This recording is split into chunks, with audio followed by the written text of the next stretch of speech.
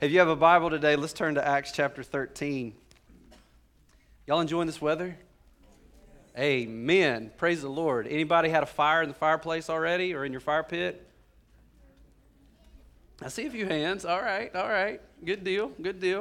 It sure is nice. You know, two of the most important things in your life that you get to determine how you're going to invest those things are your time and your money, right? Those are two of just the most precious resources that God entrusts every single one of us with. And I think we all want to feel like I'm investing my time well.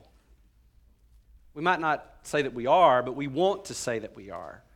Same thing with our money. We want to be able to say, I believe that I'm investing, the financial gifts that the Lord puts into my hands.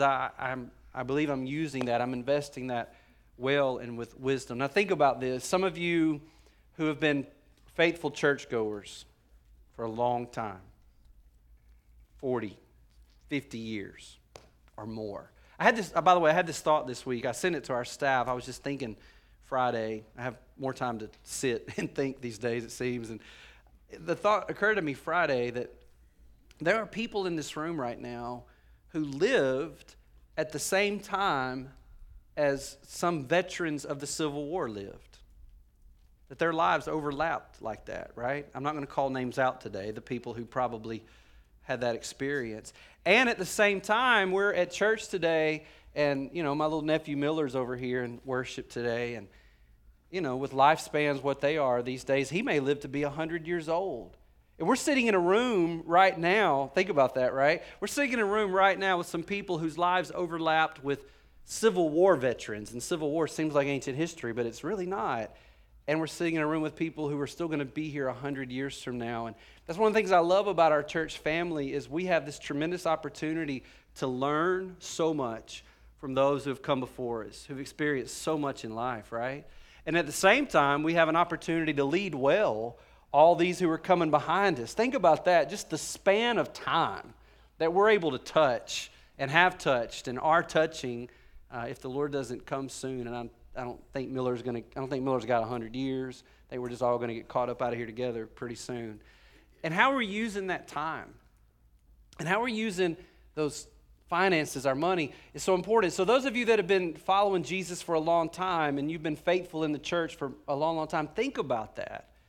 Let's say 50 years you've been following Jesus. 50 years you've been faithful to a local church. And at a bare minimum, you've probably engaged in the life of that church for 2 hours a week, right? Let's just say. And I know that for most of y'all, it's far more hours than that on average per week. Well, that's 104 hours then a year.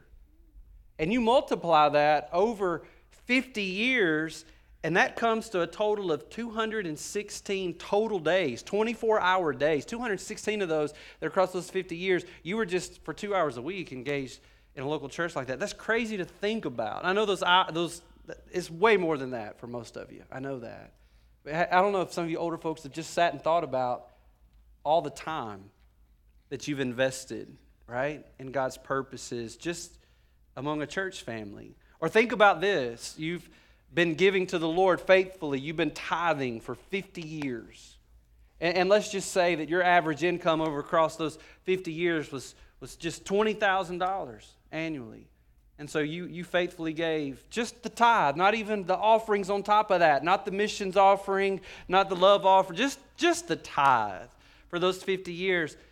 That's $100,000 that across those years that God allowed you to invest into His purposes and into His kingdom. Can you just get excited about that and imagine if you start thinking about the total amount of hours and time that God in His grace has allowed you to invest, and then can you just begin to imagine how God in His goodness and grace has compounded that investment through the years and throughout the world?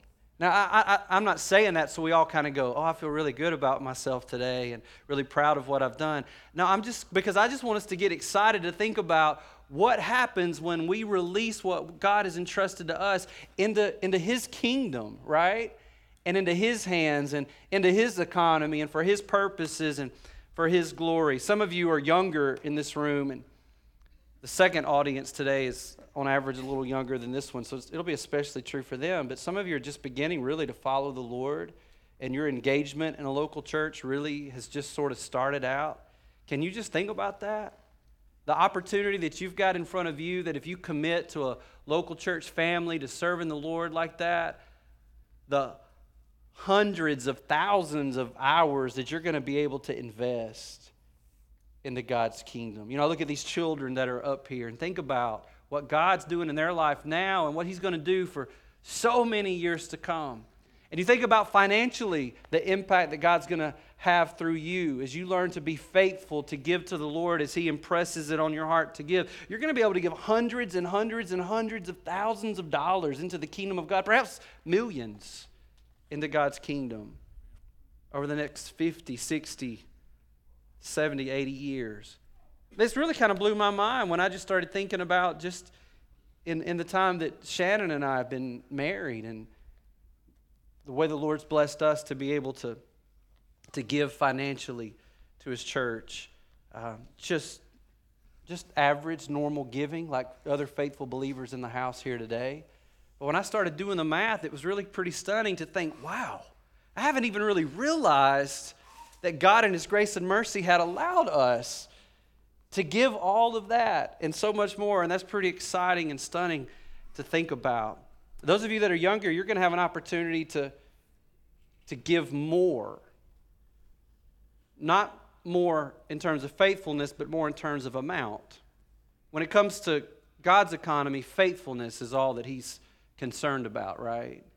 He is just as honored and pleased and glorified with the widow who gave a penny as He is a millionaire who gave $1 million, right? That's just how it works in God's purposes. So no matter how much you give or how little you have to give, you should never think, well, the time, the money that I have, it's just not a big deal. It's a huge deal. It's a huge deal. It's the most important investment I think that God's going to put into your life, that you have an opportunity to turn around and give back to God. And it's stunning to think about what He can do with that. Now, let me tell you why my family, why we're investing our time and we're investing our financial resources in God's kingdom through Grace Life, and been doing it for a while now. I believe with all my heart that this church is destined to impact the world for Jesus Christ. I believe that with all my heart. I would not have, I've already given you the best years of my life, just heads up. We've already come over the crest now, right? So, and we just believe that.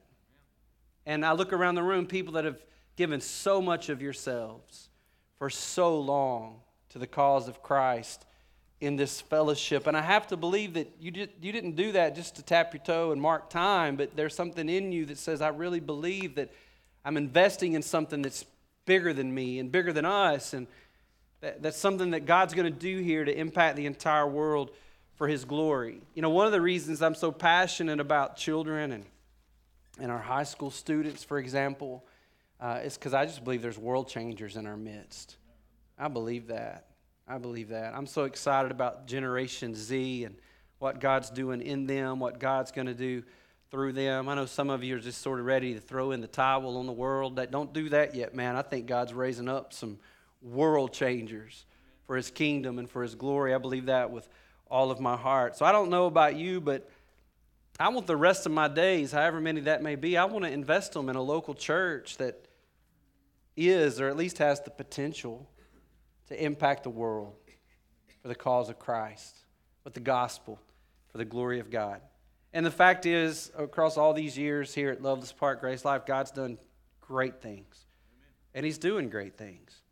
But I don't believe we've really even gotten started yet with all that it is that God desires to do and to accomplish. You know, so if we only had a blueprint today for, okay, this is what a church that changes the world, this is what it looks like.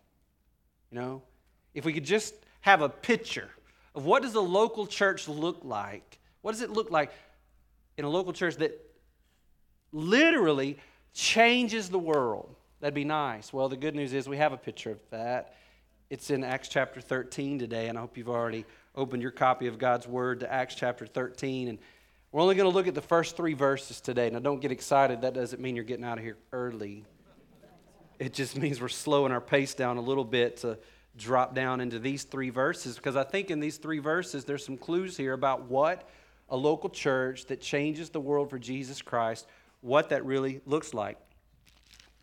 The church in Acts chapter 13 is the church at Antioch. I introduced Antioch a couple of weeks ago. At this point, it's the 3rd largest city in the world, behind Rome, Alexandria, and then Antioch. It's a big place. It's at the main intersection of the crossroads of the Roman Empire. It's a morally bankrupt city. I told you just how massive this garden of worship was that they had, where they had all kinds of prostitutes and all types of immorality that happened. Their worship was just awful and morally bankrupt. It's a dark, a vile, spiritually wicked sort of place. And you may remember from a few weeks ago that the gospel had made it all the way to Antioch. And God in His mercy and grace began to bring people out of darkness into His marvelous light. And word of that got back to the apostles in Jerusalem, right? And they're kind of thinking, no way. There is no way in a city like Antioch, as wicked and vile and messed up and ginormous as that place is, that there are people there that are being converted to Christ, who are becoming totally devoted followers of Jesus. And so they sent a very trustworthy person to go to Antioch to check that out. You remember who they sent? Barnabas, that's right.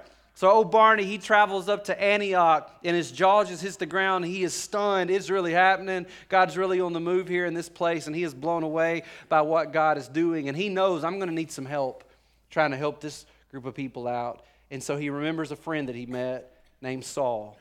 Saul, you might remember, was leading the charge to persecute and remove the church from the face of the earth. And one day, in the middle of the day, he's on his way to another city called Damascus to arrest and persecute more believers, and he met Jesus Christ at high noon, and he was radically saved and transformed on that day. People began to try to kill him, so he had to run back home to Tarsus, where he's been hanging out and growing in the Lord. So Barnabas needs help, and he's going to go get Saul. So he goes to Tarsus, and he gets Saul, and he says, hey, come down here to Antioch, and I want you to help me out. And so they begin to do that. You may remember from last week or week before that maybe now, while they're there in Antioch, they get word that a famine is going to come to the Roman Empire, and they take up a love offering at this new little church in Antioch, and they want to help the church in Jerusalem. They're not as wealthy there in Jerusalem as the church in Antioch. They don't have those kind of resources. So this new little church in Antioch, they take up a love offering, and they take Barnabas and Saul, and they send them to Jerusalem to deliver it down there. And they do that, and then when they come back to Antioch, they bring a young man back with them by the name of John Mark. And spoiler alert, this young guy that's going to hang out with them for a little while named John Mark, he's the Mark who's going to write a book of your Bible called The Gospel According to Mark, and he's going to be hanging out with Barnabas and Saul. Another spoiler alert, Saul, a.k.a. Paul, who's going to write 13, if not perhaps even 14 books of our New Testament. So that's pretty crazy to think about. So we get to chapter 13, and Barnabas and Saul and John Mark are back now at this big city of Antioch, and they are a part of that church in that city. And this church is why you and I are here today. This church changed the world, and it's still changing the world today. And so we want to see that. What was it about this church that positioned it to be a kind of church that changed the world? And what does that say about who we are and what God's doing here? So chapter 13, verse 1. I'm already running out of time. How did that happen? What time do we get out of here? What time are we supposed to get out of here? Nobody knows. What time's the next service start? 11? We forget.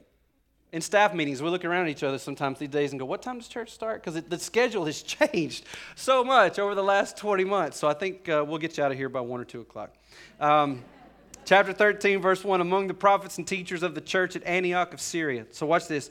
Here's the leaders, right, of this church in Antioch. It's Barnabas and Simeon, called the Black Man, Lucius from Cyrene, Manaen, the childhood companion of King Herod Antipas, and Saul. One day as these men were worshiping the Lord and fasting, the Holy Spirit said, "Appoint Barnabas and Saul for the special work to which I have called them." So after more fasting and prayer, the men laid their hands on them and they sent them on their way. They laid hands on these men and they sent them out of Antioch to take the gospel all over the world. So we're only going to look at these 3 verses today, but I think they say a lot. And they drop some good clues on us about what is the kind of church that has an impact on the whole world for the cause of Christ. Here's the first thing I would say. The kind of church that God uses to change the world, number 1, is a church with different kinds of people. I love that. Aren't you glad everybody here is not like you? Sometimes you want everybody to be here like you, but I'm sure glad everybody that's here is not like you. I'm sure glad that everybody here is not like me. The person in this church that gives me the most trouble is me. So I'm glad y'all aren't like me. I'm glad we're all different. And I want you to see Antioch as a different kind of church with different kinds of people. Antioch was a cosmopolitan city. In the crossroads of the Roman Empire, all kinds of people lived there. And the church at Antioch reflected that. Here we see just the 5 men, just 5 of the men who were leaders in this church. And I want you to see how different these men are from each other. First of all, there's Barnabas. He's mentioned. Barnabas is a Jewish guy from an island. He's an islander, you know. He's a Jew with the little hat and flip-flops. That's him. And he's of the tribe of the Levites, which means he's of the priestly tribe. And that's who Barnabas is. And that's pretty unique, really, when you think about that. A Jewish islander guy of the priest of Levi, of the priestly tribe of Levi. And then there's Simeon. The Bible says here that he had a nickname. Antioch was kind of famous for giving people nicknames. I'm kind of famous for giving people nicknames. I've given a lot of y'all nicknames. Some of you know what your nicknames are. Some of you never will. Well, Simeon had a nickname. He was called the Black Man. Now, the evidence isn't conclusive, but I lean toward believing this is the same Simeon or Simon that you may remember helped Jesus carry his cross. Do you remember that? The gospel writer who tells us the most about that person who helped Jesus carry his cross, guess which gospel writer it was? Mark. And who's at Antioch with this group of people? Mark. He's there at Antioch with this people. In fact, Mark gives us this detail about the man that helped Jesus carry his cross. He tells us that he was the father of Alexander and Rufus.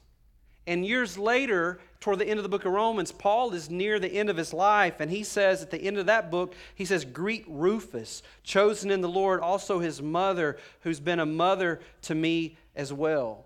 And so Mark seems to know a lot about this guy named Simeon, the Black Man, and I think he was probably part of the group, or he was the person, I think, that carried the cross of Jesus and was part of the leadership there at the church of Antioch. He's from Cyrene, we know that. That's a little island off the coast of Africa, which then probably explains how he picked up his nickname, right? The Black Man. Think about this. This is cool. 1,800 years after that, we're in the Civil War. 1,900 years after that, we're in the Civil Rights Movement. But in the first century, you had a person like Simeon the Black Man who was in leadership in a church that changed the world for the cause of the Lord Jesus Christ. I love that, right? So you got this Jewish islander guy of the priestly tribe. You've got Simeon the Black Man. Then you have Lucius. He's from Cyrene. Now again, we're not quite sure, but I think Lucius is a man that you know by the name of Luke, who also wrote a book of the Bible that we call the Gospel according to Luke. In fact, we're a couple of weeks away from chapter 16 of Acts. When we get to chapter 16, Luke, who wrote the Gospel of Luke and the book of Acts, when we get to chapter 16, Luke stops talking as if somebody told him what happened in the book of Acts. He starts talking in the first person in chapter 16 like he was present when it was happening, because he was. He became a missionary traveling companion of Paul and Barnabas and those guys. So if this is Luke, now think about this. The Bible tells us he's also from the same island that Simeon, the Black Man, is from, Cyrene. And we also know about Luke that he's a doctor. All right, so think about this group of people who are leaders at the church of Antioch. A Jewish islander of the priestly tribe of Levi, Simeon, the Black Man, who may have also carried the cross of Jesus, another guy from that same island who also happened to be a doctor, and then we have Barnabas, Simeon, Lucius, and then Manaen, the fourth person here. The Bible says he's the childhood companion of King Herod Antipas. Remember King Herod Antipas from last week? He's the guy that had James killed. He's the guy that had Peter arrested. And then God finally had enough of Herod Antipas, and he hit him with a bout of worms, and he died. You remember that? Well, the Bible says this Manaen guy, who's one of the key leaders at the church at Antioch, he was the best friend, childhood friend of Herod Antipas. In fact, the way it's structured in the original language, it seems to have the idea, and this is a little graphic, maybe, I suppose, is that he and Herod Antipas were breastfed together. I mean, they started life together, and they came up together. And one of them becomes a wicked king that hates God and hates the people of God. And the other one becomes a key leader at the church at Antioch. That's amazing. And then there's this last guy, Saul. Same Saul that was leading the persecution against God's people, against his church. Before that, he had been a devout Pharisee. So it sounds like a joke. Right? So there's this islander priest and a black guy and a doctor and the best friend of King Herod Antipas and a former murderer of Christians. And they're all in charge of a church. It's beautiful, and that's what God's doing. It sounds impossible. It sounds comical even, but this is the diversity and the leadership of the church at Antioch. And I believe a church that changes the world for Jesus has all kinds of different people in that church. Secondly, these different kinds of people have different kinds of gifts. Verse 13 says, among the prophets and teachers. So there's two gifts that are there, and we know there's probably many more gifts that are represented in that congregation. And among those people that had those spiritual gifts, they had different aptitudes, right?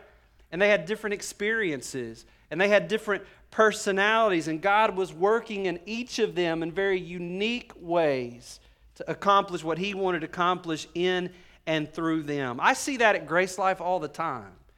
All kinds of different people here with all kinds of different gifts.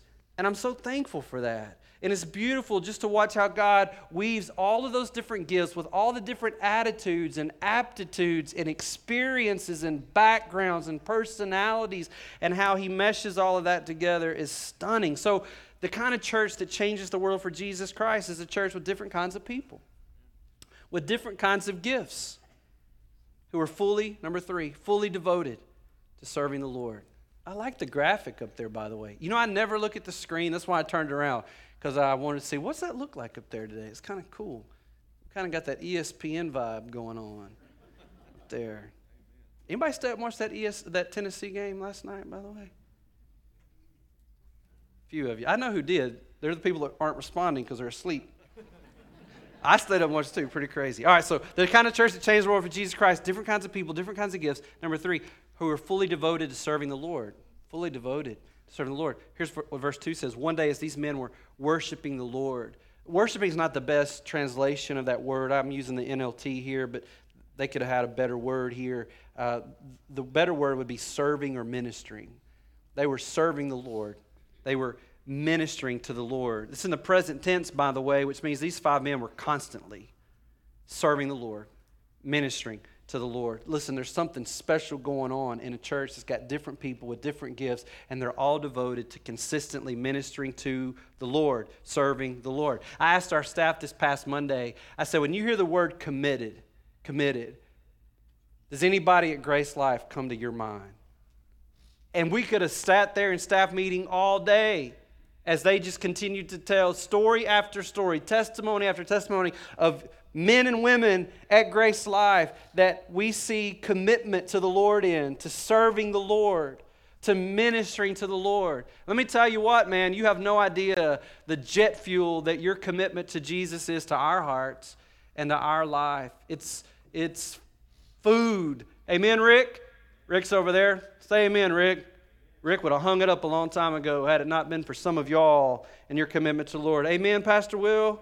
Amen. Amen, Pastor Joel? Amen, Pastor Mike? We're blessed, man. And that's the kind of church that God uses to change the world. Different kinds of people with different kinds of gifts, fully devoted to serving the Lord. And number 4, and to seeking His face. Because it's not just about doing, but it's about drawing close to the Lord as well. Verse 2 says, one day as these men were worshiping the Lord and fasting. They were fasting. That means they're abstaining from eating food. Why? In order to humble themselves, to better seek after the face of God. They're fasting. That means they're aggressively going after the presence of God. That's what that means. Aggressively going after God's presence. They were communicating to the Lord through fasting that we are more hungry for your presence than we are for the next meal, or the one after that, or the one after that. So the kind of church that God uses to change the world is a church with different kinds of people and different kinds of gifts, fully devoted to serving the Lord, to seeking His face, and number 5, and to selflessly sending the best people and resources to win the world to Jesus. Selflessly sending the best. Watch this. At the end of verse 2, it says, the Holy Spirit said, appoint Barnabas and Saul for the special work to which I've called them.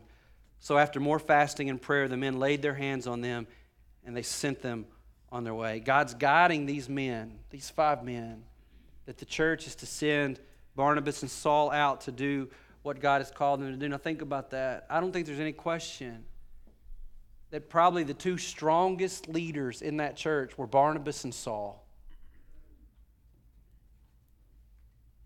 And they sent them out.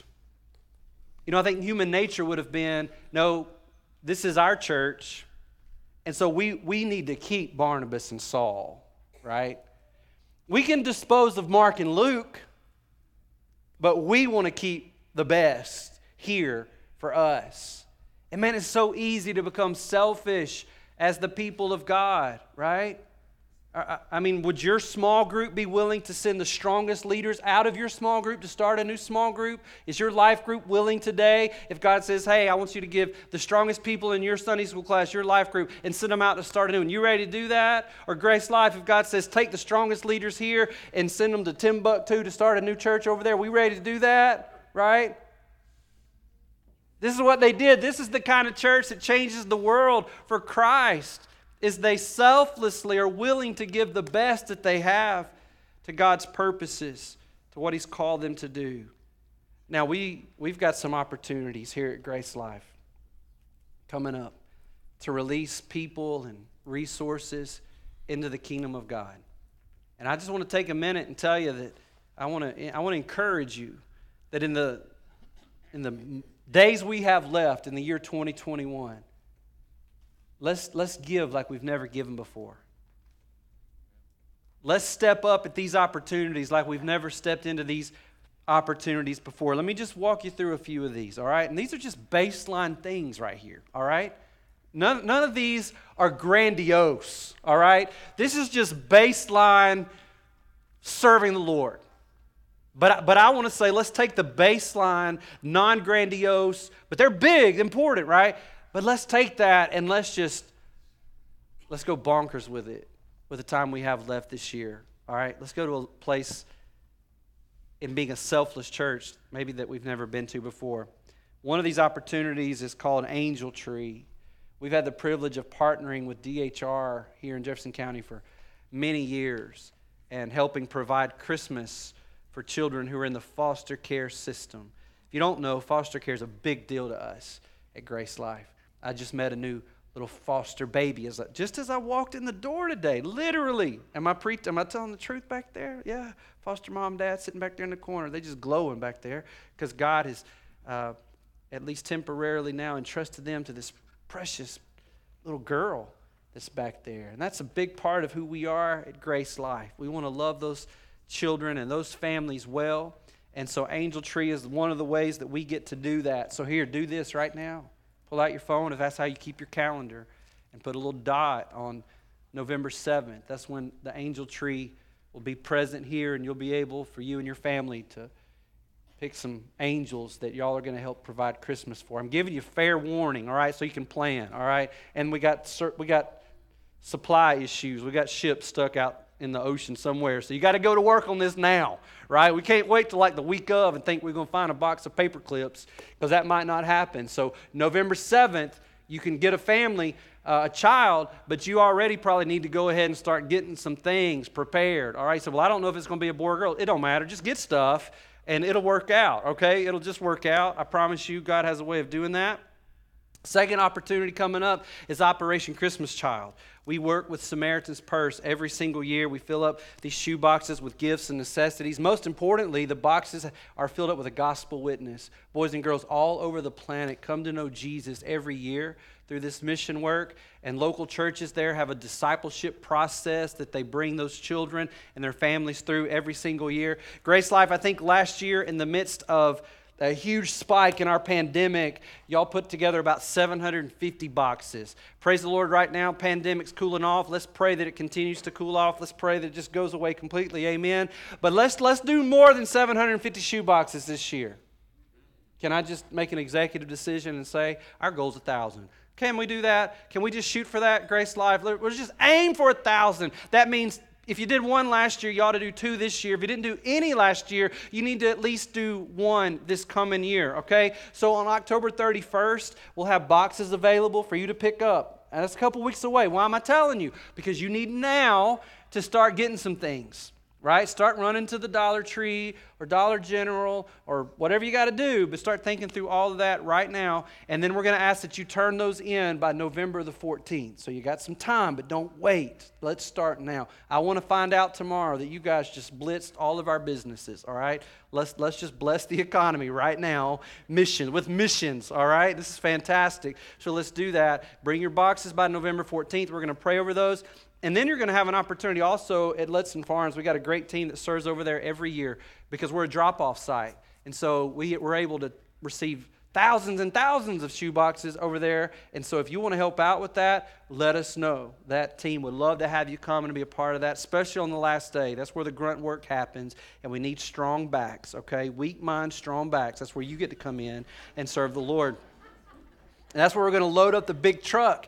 And then they're going to go from there to the processing center. One of the processing centers is in Charlotte, North Carolina. And Pastor Rick and Pastor Will are going to be leading a team to Charlotte, North Carolina, November the 29th through December 3rd. How many of you have gone on that trip before? All right, fantastic trip. If you want to go, then talk to Pastor Rick and Pastor Will. Get that information. That's coming up. A great opportunity. All right. Third way, we get to impact the world. We're doing stuff locally and globally through that. Let's go locally again through the Grace Place.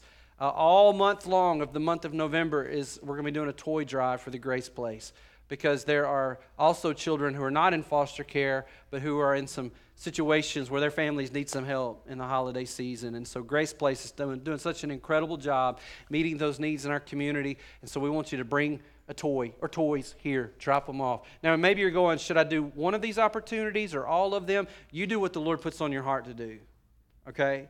I think for most of us, it's not anything to do all of these things, all right?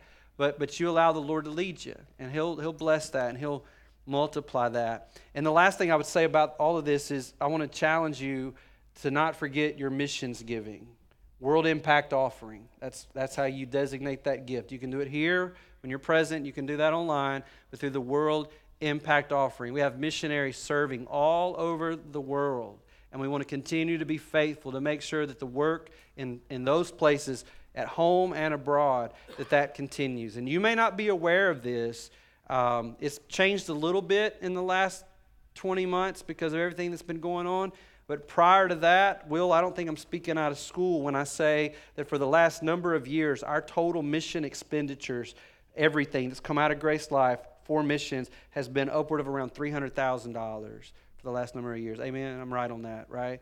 Think about that, y'all. That's incredible. Praise the Lord for that. We don't want to back away from that, right? We don't want to say, well, we got to move into this building, so that's priority. It's all priority, right? A soul's a soul. An opportunity is an opportunity. A need is a need. Doesn't matter where they live. Doesn't matter what they look like. Doesn't matter if they can scratch our back too. Doesn't matter. right? So I would encourage you for the remainder of this year, man, really dig in deep there on the World Impact Offering, all right? Let's give till it, you say give till it hurts. Let's give till it just feels better than anything we've ever felt in our life, all right? As we come down these final months. I think God may be calling some of y'all to serve. God may be calling some of y'all to go into ministry. God may be calling some of y'all to go to the mission field somewhere. One of my childhood best friends, he and his family just uprooted and went to another country to go serve the Lord, at 47 years old, in the middle of life, just to go do that. Maybe God's calling you to do that to another country or to another state or even to another church, right? Maybe there's another fellowship that you need to be helping. And it could be like the church at Antioch, God speaking to the leaders at Grace Life, and he's putting some of y'all on our radar to say, go put your hands on these people and tell them to go. I'm calling them. That's kind of the biblical way it works. It wasn't that they put a sign-up list out and said, hey, who wants to go do world missions? The Holy Spirit said to the leadership, put your hands on these people and tell them I've signed them up.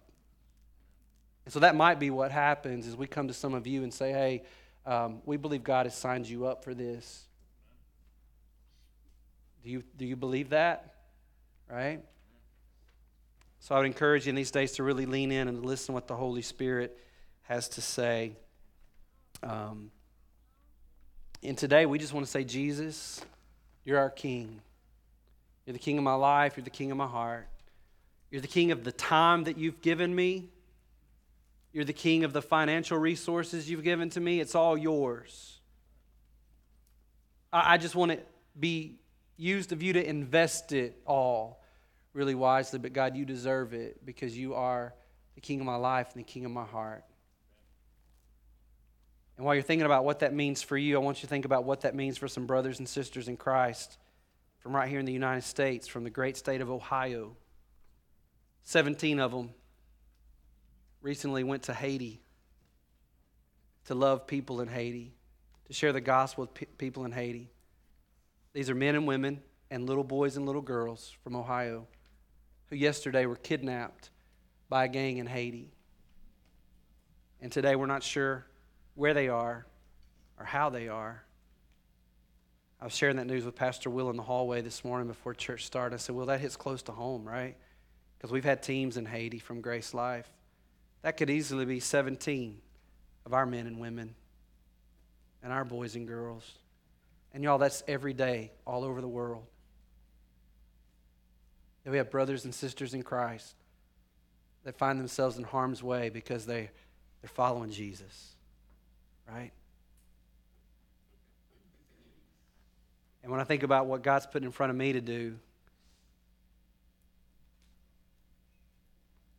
I don't even feel worthy. It's nothing to go to Dollar Tree. That's what I got to do, right? To pack a box, to drop off a toy, to load a truck for an hour one day, right? So, Holy Spirit, just as you spoke to the church at Antioch that day, would you speak to this church today? Speak to our hearts, God, and show us what it is that you're calling us into. Men and women and boys and girls across this room. Maybe there's some here today that need to leave this church and go to a faraway place and serve you. Or maybe even right down the road. The church at Antioch doesn't exist anymore. They eventually just gave themselves away. And that has continued to ripple forward for 2,000 years. God, let us not slip into the mentality of we've got to preserve this church. Make our hearts willing to pray our way and serve our way and give our way into extinction, if that's what you're calling us to. For your purposes, for your glory. We've got some tremendous opportunities in front of us, God, to touch lives. When we think about what other brothers and sisters in the world, in Haiti, for example, right now are going through, packing that shoebox seems small, but I don't believe it is. Dropping off a toy may seem mundane, but I don't think it is.